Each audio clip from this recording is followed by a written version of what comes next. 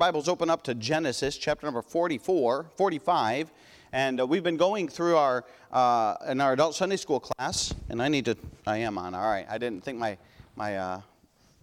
turned that thing on, all right. We've been going over the life of Joseph, and I've enjoyed the lessons phenomenally, and I've been going through a book by John Butler, and it's just phenomenal things that he points out of the text, and so I've thoroughly enjoyed the lessons. I hope that you have too. I hope they've been a help and a blessing to you in your life as we look at this, and so Genesis chapter number 45. And once you get there, I want you as well to open your Bible or turn over to Isaiah chapter 53 and just put a bookmarker there or put your finger there and save it, because after we look at our text here, we'll turn over there and we'll just read that text just briefly and have very little comment. But our main portion will be here out of Genesis chapter number 45. And as we've looked at the life of Joseph, we've seen him as a son, we've seen him as a slave, we've seen him in a scandal, we've seen him as the seer, in other words, the prophet of God that would interpret all the dreams, and then we've seen him as well as he was, I don't remember the last one, but stranger. He was a stranger to his brother, and then we've seen him as well as a shepherd. We're going to see him this morning, rather, as a shepherd not to sheep, but a shepherd to his family. And so we'll look at that this morning. Genesis chapter 45 and verse number 9, we'll take our text from there. Genesis 45:9, the Bible says, "Haste ye, and go up to my father, and say unto him, Thus saith thy son Joseph, God hath made me Lord of all Egypt. Come down unto me, tarry not. And thou shalt dwell in the land of Goshen, and thou shalt be near unto me, thou and thy children, and thy children's children, and thy flocks, and thy herds, and all that thou hast. And there will I nourish thee, for yet there are 5 years of famine, lest thou and thy household and all thou hast come to poverty." And let's stop there and let's have a word of prayer. Father, we thank you just for your goodness to us. God, we thank you just for your many blessings in our life. Thank you for the privilege that we have to gather in your house, Father, around your word. God, I thank you for each and every person that was able to make it in this morning. God, I pray that you'd bless them. God, I thank you for each and every one that is tuned in online. And God, I pray that you would bless them. I pray that you would strengthen them through the words and through the message, Father. And God, I pray that you would just use me. I pray, Father, that you'd speak through me. And God, we'll be careful to give you the honor and glory for all that's said and done. In Jesus' precious name we pray. Amen. As we look at this passage, we're going to see Joseph now as the shepherd. In the last portion, we saw that he was a stranger. It's curious, and I commented on it last week, but I think it's in chapter 43, if I'm not mistaken. Maybe it's 44. You can go back and read it later. But as Joseph was treated his brothers when they first came up, and he was a little bit rough with them, to be honest, but then he takes and he sends them back to their father with the corn that they need. And the whole way back, their brothers constantly refer to Joseph as the man. They had no idea that Joseph was Joseph. And when they go back to their father, and even when they talk to their father, they say, the man in Egypt. And they talk of him as a complete stranger. And certainly they did not know who he was at all. And so it was a very unique chapter, unique passage really, where we look at Joseph as being a stranger to his own brother. And we talked a lot about that last week, so I don't want to rehash that, but I just wanted to give you an idea of where we're at. So now they have come back the second time, and they've already received their corn, and he has already told them, hey, I'm Joseph, your brother. And then he sent them back to their father, and he said, hey, go back and get your father, and I want you to bring him back. And so as we look at this, they've already traveled back, and they've already told their father, hey, Joseph is alive, and he's in Egypt, and he sent us to bring you back. And it's very interesting as we look at this, because Joseph is no longer a stranger to his brothers, but now has become their shepherd. And a shepherd is given a great responsibility to care for the sheep. His brothers, think about this, they despised and hated Joseph. And they wronged him in many ways. I mean, the fact that they threw him in a pit and they sold him into slavery and they really even thought about killing him. I mean, that's how extreme it was. They did talk about that. And you think about all of that, and he forgave them. What a great picture. Joseph certainly reminds us of Jesus Christ. And now as he becomes their shepherd, and he's no longer a stranger to them, but rather would nurture and nourish and provide for them and care for them, what an incredible picture of how Jesus Christ becomes our shepherd and nurtures and nourishes and cares for us. Go with me to Isaiah 53, and I just want to read the first few verses. We're not going to spend a lot of time commenting on it. Isaiah 53 in verse number 1, the Bible says this, "Who hath believed our report? And to whom is the arm of the Lord revealed? For he shall grow up before him as a tender plant and as a root out of a dry ground. He hath no form nor comeliness, and when we shall see him, there is no beauty that we should desire him. He is despised and rejected of men, a man of sorrows, and acquainted with grief. And we hid, as it were, our faces from him. He was despised, and we esteemed him not." Now this is referring to Jesus Christ. But yet you look at it from the eyes of the Joseph's brothers, and certainly they did despise him. Certainly they did reject him. Certainly they did not like him. And it's just parallels, because Joseph is a great type and a picture of the life of Jesus Christ. Verse number 4. "Surely he hath borne our griefs and carried our sorrows, yet we did esteem him stricken, smitten of God, and afflicted. But he was wounded for our transgression. He was bruised for our iniquities. The chastisement of our peace was upon him. And with his stripes we are healed. All we like sheep have gone astray. We have turned every one to his own way. And the Lord hath laid on him the iniquity of us all. He was oppressed and he was afflicted, yet he opened not his mouth. He is brought as a lamb to the slaughter, and as a sheep before his shearers is dumb, so he opened not his mouth. He was taken from prison and from judgment. And who shall declare his generation? For he was cut off out of the land of the living. For the transgression of my people he was stricken. And he made his grave with the wicked and with the rich in his death, because he had done no violence, neither was any deceit in his mouth." And certainly that references Jesus Christ as the greatest of all shepherds. But oh, what a parallel it really paints to the life of Joseph, really. And you can see how Joseph indeed was a shepherd to his family. You can see that they did despise him. They did reject him. His brothers took him and sold him into slavery and threw him in a pit, and they didn't want anything to do with him. And certainly he suffered for 13 years there in Egypt. Being a slave and then being a prisoner, and all of the things that have transpired in his life, and to see the fact that he would forgive his brethren and turn around and say, you know what, not only do I forgive them, I am going to take care of them. He could have very easily said, you know what, my dad and Benjamin, they can come up. The rest of you guys, you're on your own in Egypt. You come up and get corn when you need it, I'll give it to you, but you're not coming up. But he didn't do that. Joseph was a very forgiving, and what an incredible testimony as he became the shepherd to his family. And so what a great picture as we look at this. I want you to notice just a few things about Joseph being the shepherd that he was. I want you to notice the precepts of Joseph. Now, a good shepherd cares for his sheep. And Joseph shows great care in caring for his family during a difficult time.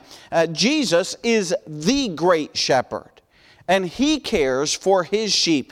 We will be able to see some of the similarities in this passage between how Joseph cares for his family and how Jesus really cares for us as his children. And so what a great illustration and passage that we will see here as we look at the life of Joseph. We've already read verses 9 through 11, but as we think about these things, I want you to notice that his enlistment of the servants, his brethren being the servants, the enlistment of them. Look with me in verse number 9. We read this, and I should have gave you a little background because we jumped into the passage, but look with me at verse number 9.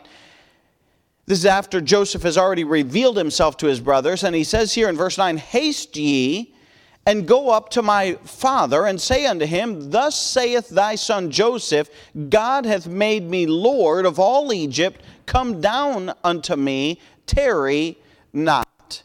After all the bad that his brethren had done to him, and after all that has transpired in his life, he has forgiven them, but now he has not only forgiven them, but he's also entrusting them with a responsibility. Now, just think for a moment, those brothers. I mean, when they went back to their father 20 years ago, and they had these torn coats, they had deceived their father. They knew what they did. They let him draw his own conclusions, and they just, they said, well, we don't want to outright lie to Dad, so we'll just say, well, we found this coat. And so they were very deceptive in their manner that they dealt with their father. And so 20 years ago, they had gone to their father and said, well, is this Joseph's coat? And the father drew all the conclusions. Oh, no, my son's dead. Some wild beast has torn him and killed him. And he drew all the conclusions, and they just didn't bother to correct him. And now he's told his brother, and he said, hey, I want you to go back to Dad, and I want you to let him know, hey, that Joseph is alive. Not only is he alive, he is in Egypt, and he is in charge of everything that is going on in Egypt. What a great illustration of how Joseph would take and entrust such an important message to his brothers. And listen, you and I who were estranged from God, you and I who were sinners by birth, who were against God and not for God, and really going against or away from God, and yet once we got saved and once we were reconciled to God, He now enlists us as servants to take a message to the lost and dying world. And what a great principle that, hey, they were not only did they say, yeah, we will do that, but they were kind of obliged to Joseph. I mean, after all, he was holding all the gold. He was holding all the grain. He was the guy in charge. And so they were kind of obliged to serve him and do whatever he would ask. Listen, with salvation, having you and I been born again, we're kind of obliged to serve the Lord. And listen, in a right way, we ought to desire that. I've used the illustration many times, and it's just a simple illustration, but if somebody saved your life, and maybe they pushed you out of the way, and maybe they took the accident on themselves, maybe a car or whatever it is, and they suffered, you would feel an obligation to serve and help if that person lived, that person, or if not, their family. Because after all, you're the one that should have received that. You're the one that they were saving. And so you would feel an obligation. Listen, Jesus Christ took all of our sins on the cross of Calvary. Every one of them. And He took our punishment, and He took our place, and we ought to feel an obligation to serve the Lord. His brethren certainly felt an obligation to serve Him. The Bible says in 1 Corinthians 6:19, "What, know ye not that your body is the temple of the Holy Ghost which is in you, which ye have of God, and ye are not your own, for ye are bought with a price." What was that price? It was the blood of Jesus Christ. "Therefore, glorify God in your body and in your spirit, which are God's." There was really no way for the brothers, as he's trying to send them down to Egypt, there was really no way for them to say, well, we can't do that.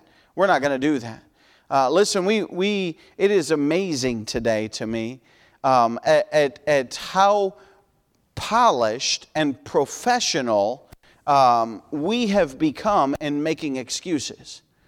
We really do. I mean, man, I tell you what, it really sounds good. Sometimes it sounds so good, I'm almost convinced.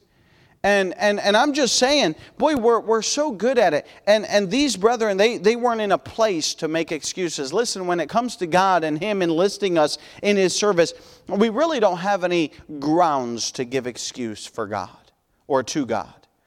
We have an obligation to serve God. And so Joseph is enlisting his brethren to serve, and he's asking them to do this. Not only that, but look with me as he expounds on that. And look at verse number 9. He says this in chapter 45 and verse 9, "Haste ye, and go up to my father, and say unto him, Thus saith the son of Joseph, God hath made me Lord of all Egypt. Come down unto me, tarry not."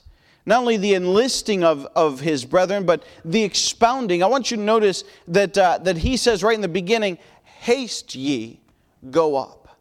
Boy, there ought to be an urgency in reaching the lost with the gospel. Haste ye. Hey, there's an urgency to getting the message to the lost and dying world. And just as Joseph said, hey, haste ye, get down. Don't mess around. Don't sit around in Egypt and observe all the land and take note of everything. He says, I want you to go with a message, and I want you to go with an urgency, and I want you to get to my father and say, hey, Joseph is yet alive. What an urgent message. What an important message to bring to their father. And listen, Jesus has entrusted every believer with the gospel of the Lord Jesus Christ. And He said, go ye into all the world and preach the gospel unto every nation. And we have a responsibility to get the message that, hey, Jesus is alive. He's not dead.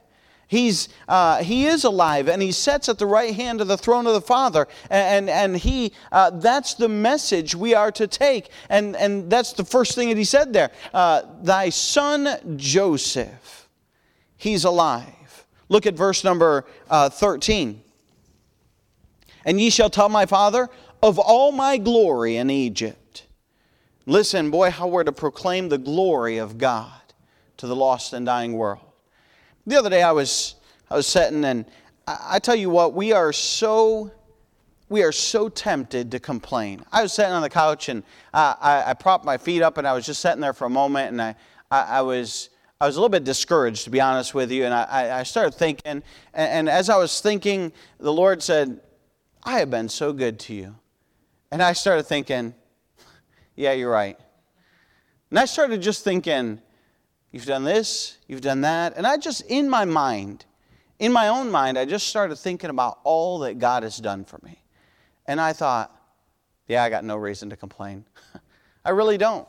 I mean, even on a worst day, God has really blessed me in so many ways. And we ought to be grateful to God. And we ought to say, hey, we don't need to complain to the world about our situation and this and that. You know what we need to do? We need to point them to God and say, you know what? God has been so good to me. God has changed my life. God has blessed me with this. And really count those blessings and explain them and let the world know that, hey, as a Christian, God has blessed us. He's saved us from so much in this life.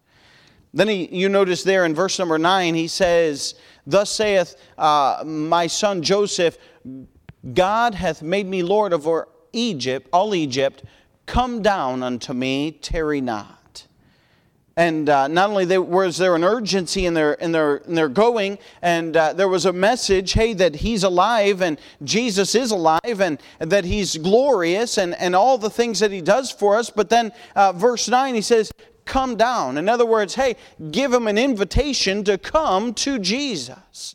And Joseph was sending a message to his father, hey, come up to Egypt, come to me so that we can provide for you and so that we can take care of you. And I'm reminded of Jesus' message to the world that says, come unto me, all ye that labor and are heavy laden, and I will give you rest. What a blessing that God sends out a plea and He makes it to the world and He says, hey, come unto me and I will give you rest. And what a blessing to know that, that God will provide for the servants and how God enlists our help, but then He expounds and He says, hey, make it urgent. Make sure you're doing what you're supposed to. Go about the Master's business and announce to people that Jesus is alive and that He's glorious. And then there's an invitation to come unto God and come to Jesus and be saved. But look with me in verse number 11, and I love this. He says, and there will I nourish thee.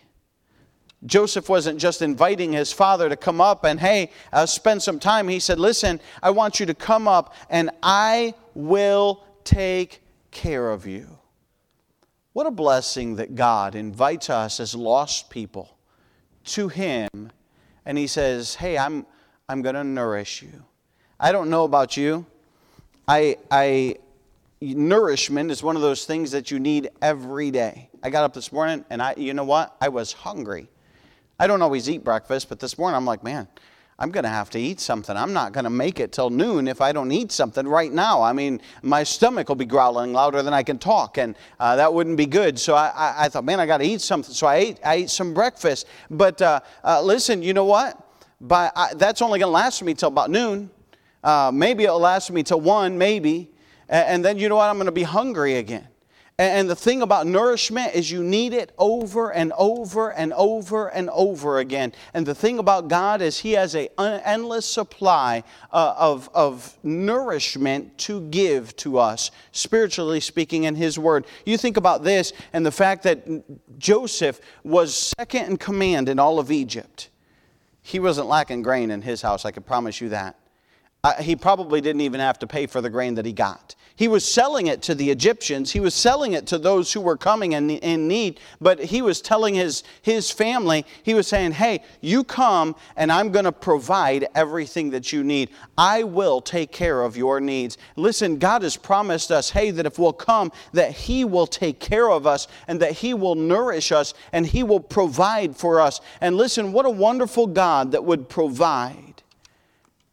Not only that, but as you look at this, you see the enlisting of His servants, the expounding of His servants, but I want you to notice as well the enabling of His servants. Look at verse number 19 as He goes to send them down to Israel to pick up His father and bring them back. He says in verse number 19, now thou art commanded to do this do ye. Take you wagons out of the land of Egypt for your little ones and for your wives, and bring your father and come. We have the enabling of the servants. He says, listen, I don't expect all those little ones and those grandchildren and the great-grandchildren to be able to walk all of that distance. I tell you what, I'm going to load you up with wagons, and you're not going to have to walk back to Egypt. You can ride on those wagons. Israel. You go back to Israel, and you load everything up, and you pack everything up, and you get everything loaded on those wagons, and you get the kids all loaded on the wagons, hey, and you bring them back up here to Egypt. I read that and I thought, boy, that's the first bus ministry right there. Bring them in, amen?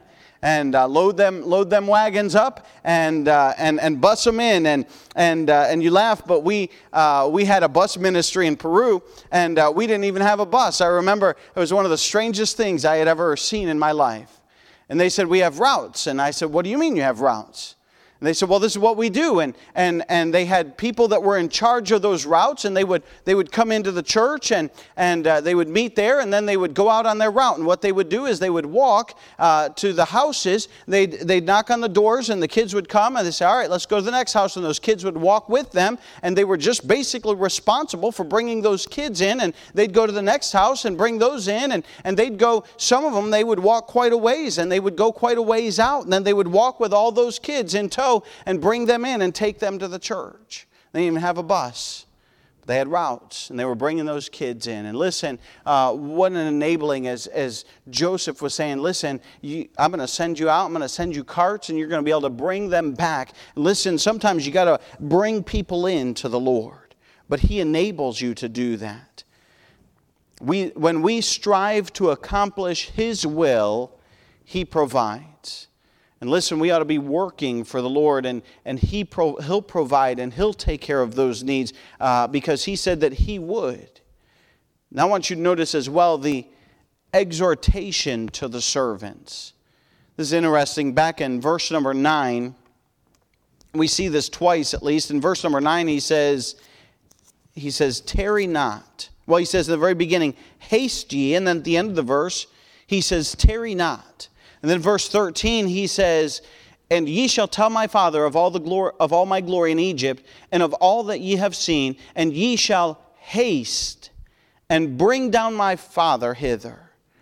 There was a fervency that he was exhorting them. He's saying, hey, I want you to be expedient. I want you to be diligent. I want you to be fervent about the master's business. I want you to go down and I want you to get my father. And I don't want you to go the long route, scenic route while you're riding the wagons and looking at the landscape. He said, hey, we've got a seriousness about this work and a fervency that I want you to go. And I'm reminded of the verse in Romans 12:11 that says, not slothful in business, fervent in spirit, serving the Lord.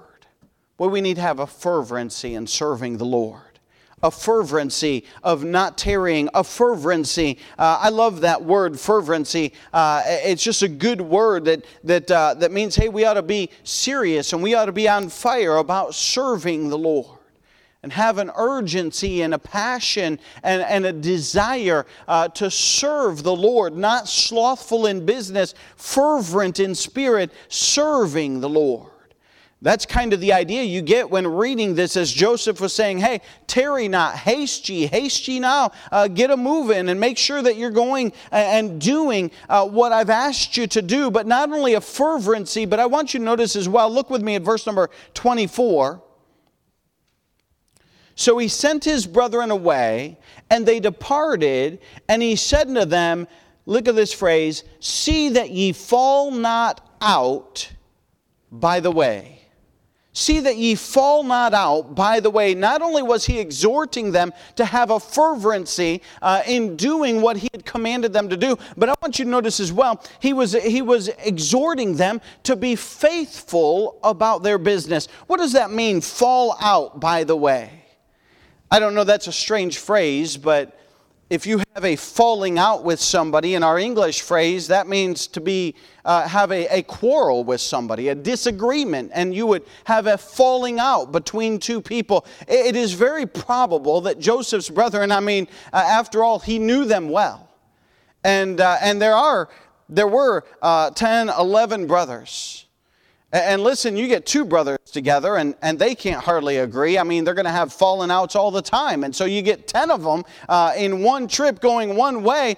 You could imagine that there would be some fallout on the way. And he's saying, listen, don't be quarreling. Don't be fighting. Don't be distracted. Don't be disagreeing with each other. But hey, I've got a job for you to do and I want you to be fervent about it. I want you to go and I want you to be faithful about your service in what you are doing. And so Joseph is giving them some very specific instructions, and he's exhorting them and how they are to get it done. And he's saying, hey, be faithful.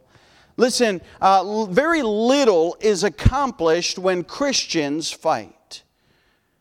Matter of fact, you could go a little step further and say nothing good is accomplished when Christians fight.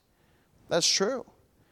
You can't get stuff done if you're busy quarreling one with another. You can't get stuff done if you're busy arguing back and forth. And I was reminded of the verse in 1 Corinthians 15:58. Therefore, my beloved brethren, be ye steadfast, unmovable, always abounding in the work of the Lord, for as much as ye know that your labor is not in vain in the Lord. Listen, you know who wins when Christians argue and fight? The devil. That's exactly what he wants.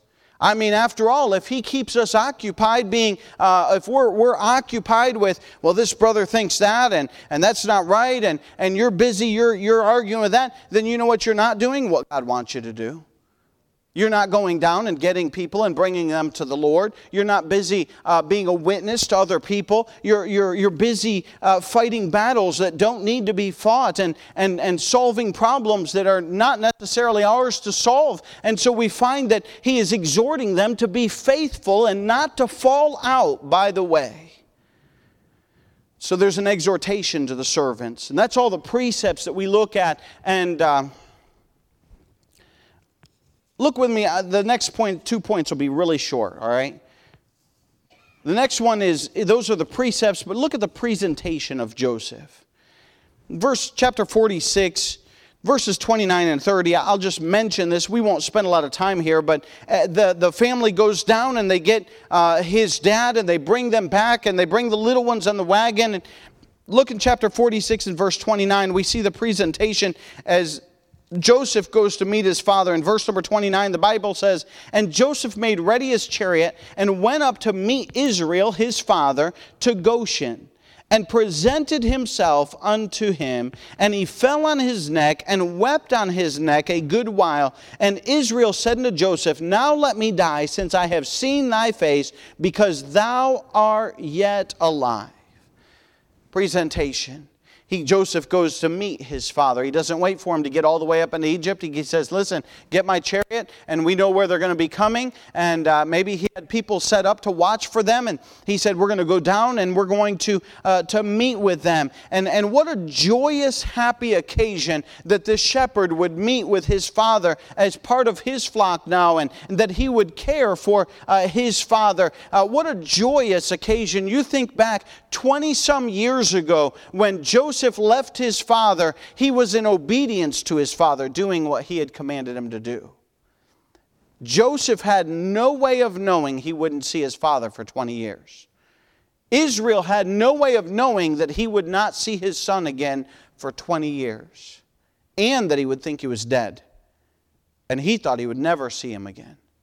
And so what an incredible, joyous occasion as Joseph and his father are reunited after 20 years, 13 years that Joseph was in Egypt, and then the 7 years of famine, and now 2 more years of additional, 13 years of time in Egypt, 7 years of prosperity, and now 2 years of famine. So it was actually 22 years when you add all that up, that he hadn't seen his father. What a joyous reunion that he would be able to see his father. And so he goes down and presents himself to his father, and he's excited to meet his father and see his father again. But then also, we won't read it for sake of time, but in chapter 47, verses 1 through 10, you can just note it down, that Joseph takes his family and he presents them to Pharaoh there in Egypt. He takes his brothers first, and it's curious. You'll find there, I think, in verse number 2, he says in chapter 47, verse 2, "And he took some of his brethren, even 5 men, and presented them unto Pharaoh." Why did he choose 5? I have no idea. Maybe the other 5 were busy with the flocks, or with family. I don't know. Maybe he couldn't leave. I don't know why he chose 5. We're not given who they are, but there was 5 that he chose. And he took them up to Pharaoh, and he's presenting them to Pharaoh. And as he does, he gives them some information and some things, but he's presenting them to Pharaoh. What an incredible, incredible time for his brethren. Here they are to meet the king of the most powerful country, really, in that time, in that day. And they were going up to meet that king. What a joyous occasion for them. And you think, well, what an honor that Joseph bestowed upon them to present them to the king of Egypt. And then his father in verses 7 through 10, and we won't read that for sake of time either, he presents his father, and you could just imagine Jacob, Israel, dressed in his regular everyday work clothes. Jacob was a shepherd. I mean, that's what he cared for, the flocks, and I could just imagine he just had it. Those were the clothes he owned, and those were the clothes he wore, and that's what he did every day, was worked with those things, and you could just kind of see him going up to Pharaoh's throne room, really. And here he is, just a common person. And Pharaoh arrayed in all his glory, and Joseph, of course, with his clothes. He had been given new clothes and was arrayed in all his glory. And Joseph was not embarrassed of his father or of his family, but he was proud of his flock. And he said, hey, I want to present them to the king of Egypt. And I want to present them to the highest man. And listen, what an honor for them that they would do that. They would have that opportunity to meet the king of Egypt. And what presentation that Joseph made of his family as he went down to see his father and meet his father. And then he presented them to the king of Egypt. There's a lot there in the presentations, and it's interesting to look at, but let's move on for sake of time. In chapter 47, in verse number 11, the Bible says this, "And Joseph placed his father and his brethren, and gave them a possession in the land of Egypt, in the best of the land, in the land of Ramses, as Pharaoh had commanded. And Joseph nourished his father and his brethren, all his father's household, with bread according to their families." Not only can we see the precepts and we can see the presentations as Joseph goes down to meet them and then presents them to Pharaoh, but then lastly, I want you to notice the provision that's made for his sheep. And we kind of touched on it a little bit, but a good shepherd will provide for his sheep. We find in Psalm chapter 23, one of the most common psalms that people refer to in hard times and difficult times, the second verse of that psalm says, "He maketh me to lie down in green pastures. He leadeth me beside still waters." Man, what a blessing that God provides for us. We see in verse number 11 there that Joseph was providing a land for them. Not just any land. It wasn't just some land in Egypt that was randomly selected. No, it was the best of the land. And Pharaoh said, "Hey, I want you to get the best of the land. This is your family. I want them to have the very best in all of Egypt." And so they selected. And listen, God has a place, and He knows what's best for our lives. And He'll get us by the green pastures. And there might be times, as the Bible says, that we walk through the valley of the shadow of death. But hey, if we're with the shepherd, He's going to provide for us, and He's going to take care of us. And God knows the best place for us to grow. So many times people don't consider really what God wants in their life. They think about all the logical things. Well, this is the best thing for my family, and this is the best thing for me, and this is the best thing for that. And they'll run through all the logical reasons, and it all sounds good, and it all sounds very logical. But the question is, have you stopped and paused and asked God, what do you think? What's your opinion? What's best?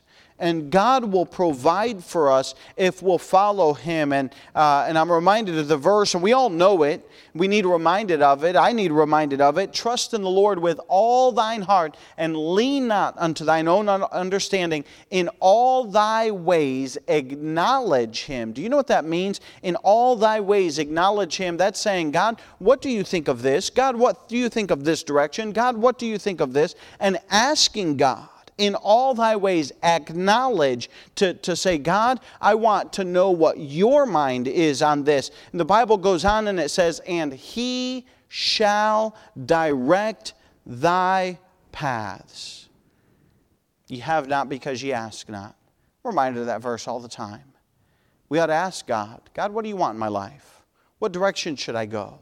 Where am I now that you'll take care of me? And Joseph provides an encampment, but also we notice here in verse number 12, the Bible says, "And Joseph nourished his father and his brethren, and all his father's household with bread according to their families."